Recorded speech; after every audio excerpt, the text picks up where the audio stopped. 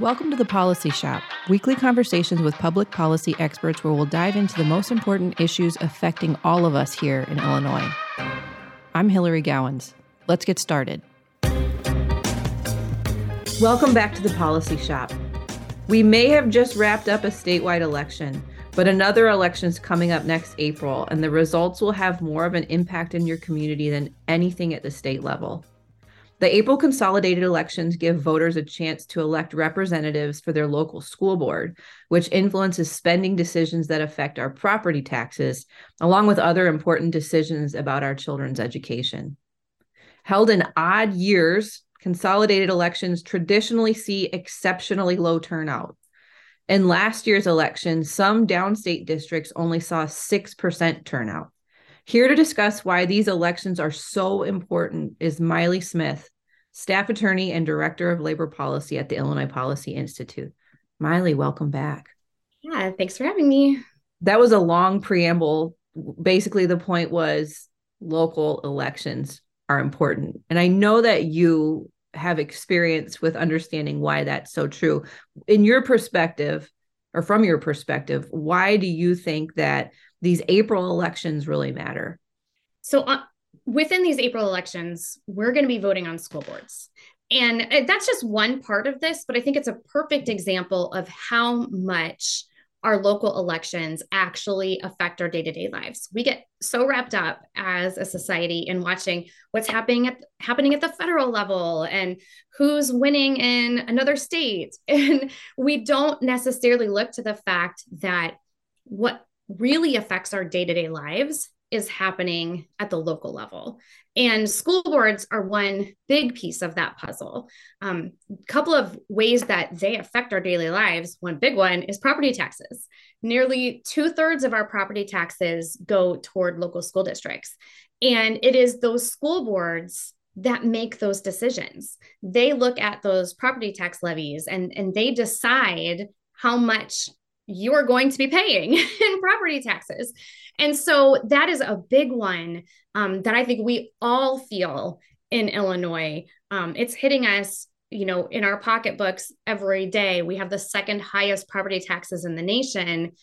If you want to have a say in how that is carried out, you need to vote in these school board elections, and you need to consider running for school board yourself. Yeah, I think one of the really cool things when these local boards are at their best is that everybody on them has skin in the game. And that's true at the state level, but it gets a little diluted. When you're at the community level, the local level, these are your neighbors. These are people you might see at the grocery store or the gas station or getting a cup of coffee. Like, there's nowhere to hide. And I think what the good thing about these boards is that I do think there's more of a willingness to work together, because the outcome of what you decide or what you discuss, there's a very tangible effect. And so I think that is one of the positives too. Like, maybe there's more of a willingness to work together. Right. There's definitely a lot more accountability at the local level. You're right. These are your neighbors. They're the people whose kids are in school with your kids.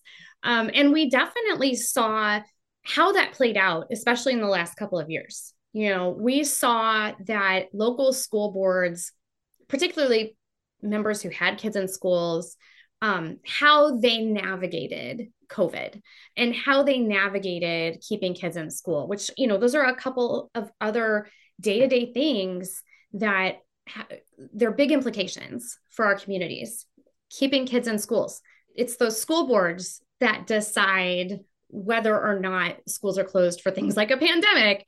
And we know that students have been harmed by teacher strikes and school closures in the past several years. That's something that those school board members have a say in. And transparency in keeping parents informed. We all know that the best learning environment is a partnership between teachers and families. And to do that, parents need to know what's going on in their school districts. So transparency is a big issue, and that happens at the local level with your local school board.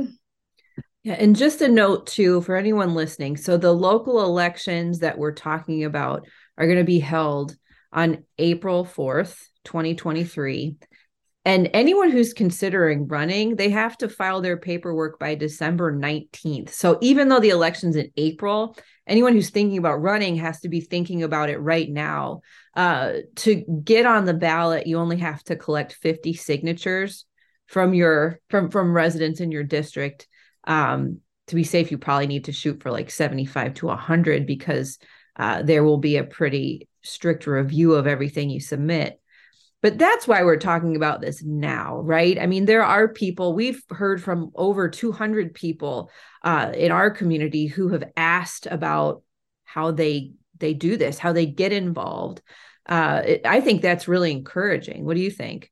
Yeah, it's definitely encouraging. And I think it's something that it started following the COVID shutdowns, but we're seeing it continue. And I think that's encouraging because it wasn't just a one-time thing where people were frustrated with their school boards closing their schools. And so, okay, in that election, we're going to run. It's continuing and we're seeing that build. I think that we'll continue to see that building as well as we see test scores coming out. We know, student proficiency, Illinois' test scores in reading and math are still below pre-pandemic levels. We know that our enrollment recovery following COVID-19 has been very slow. Districts with mostly remote learning following the shutdowns experienced an average 2-year enrollment decline of 4.4%. But students that had mostly in-person learning experienced only a 1.1% drop. So as these numbers continue to come in, I think we're going to continue to see parents and other members of the community, grandparents that are interested in making sure that their voices, the voices of their families are heard at that school district level so that they can ensure that Illinois is on the right track. Yeah, I am really encouraged. I've looked at some of the messages from people who have reached out, and it really is. There are grandparents, parents, neighbors of families who have kids who are, directly affected. And what many of them say is, I want to take a more active role in my community for my kids, or I'm a former educator who understands how important it is to be active in the decisions that affect our schools. I think that's awesome. And there are a lot of people who are disappointed with how the November 8th election turned out. But I do think one silver lining that we saw was that when voters had options, so specifically for this example, when voters had options in terms of who they wanted to vote for their state House of Representatives,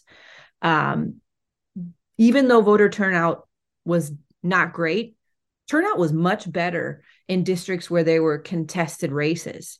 And what that says to me is that it's important that so many people have reached out to us saying, I want to learn more about how I get involved at the local level.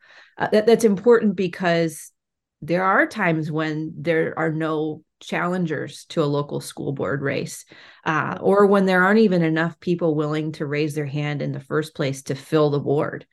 I think it's awesome that people have realized that we can't rely on outsourcing the decisions that affect us, that we have to stand up and work hard together. Right. And, school boards are kind of the gateway into political involvement in general.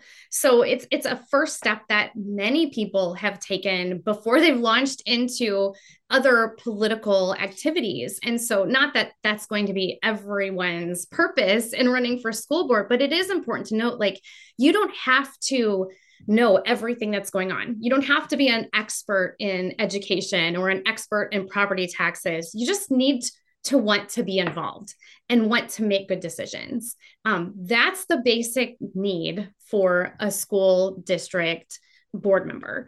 And from there, there are sources, and I know we can help people as well understand how to navigate things. But that's really what is necessary, is that desire to be a spokesperson, to be a voice for the people and the kids in your community, and to work hard for them. Well, Mailee, I agree. We're going to keep track of how this goes. And of course, we'll offer educational materials, and you are a large part of the movement behind that. So thanks so much for taking the time to talk about this. Just a reminder, the April consolidated elections we're talking about, which will allow you to vote on local school board members, that's going to take place on April 4th, 2023. But if you want to run, the deadline to fill out your paperwork is December 19th of this year. And on illinoispolicy.org, we will have more information for anyone who wants to learn about how to make that happen. So Mailee, again, thanks so much, and we'll talk again soon. Definitely. Bye.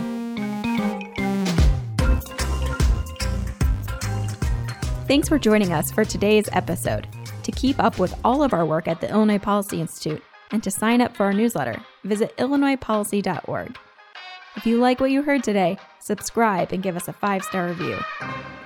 We'll see you next week for another episode of The Policy Shop.